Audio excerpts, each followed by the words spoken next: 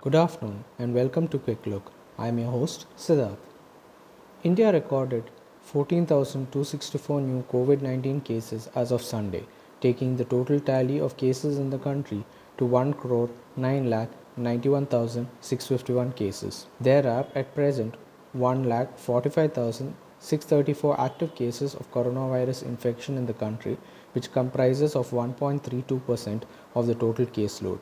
The death toll increased to 1,56,302 with 90 daily new fatalities.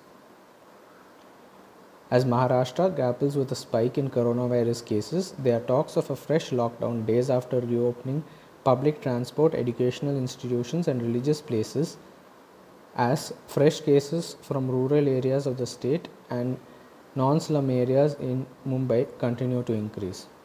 India on Sunday reiterated its commitment to the Maldives security and signed a $50 million defense line of credit agreement with it to boost its maritime capability of the strategic island nation. The $50 million credit line agreement for defense projects was signed between the Finance Ministry of Maldives and the Export Import Bank of India. Thank you, and until next time, this is Siddharth signing off.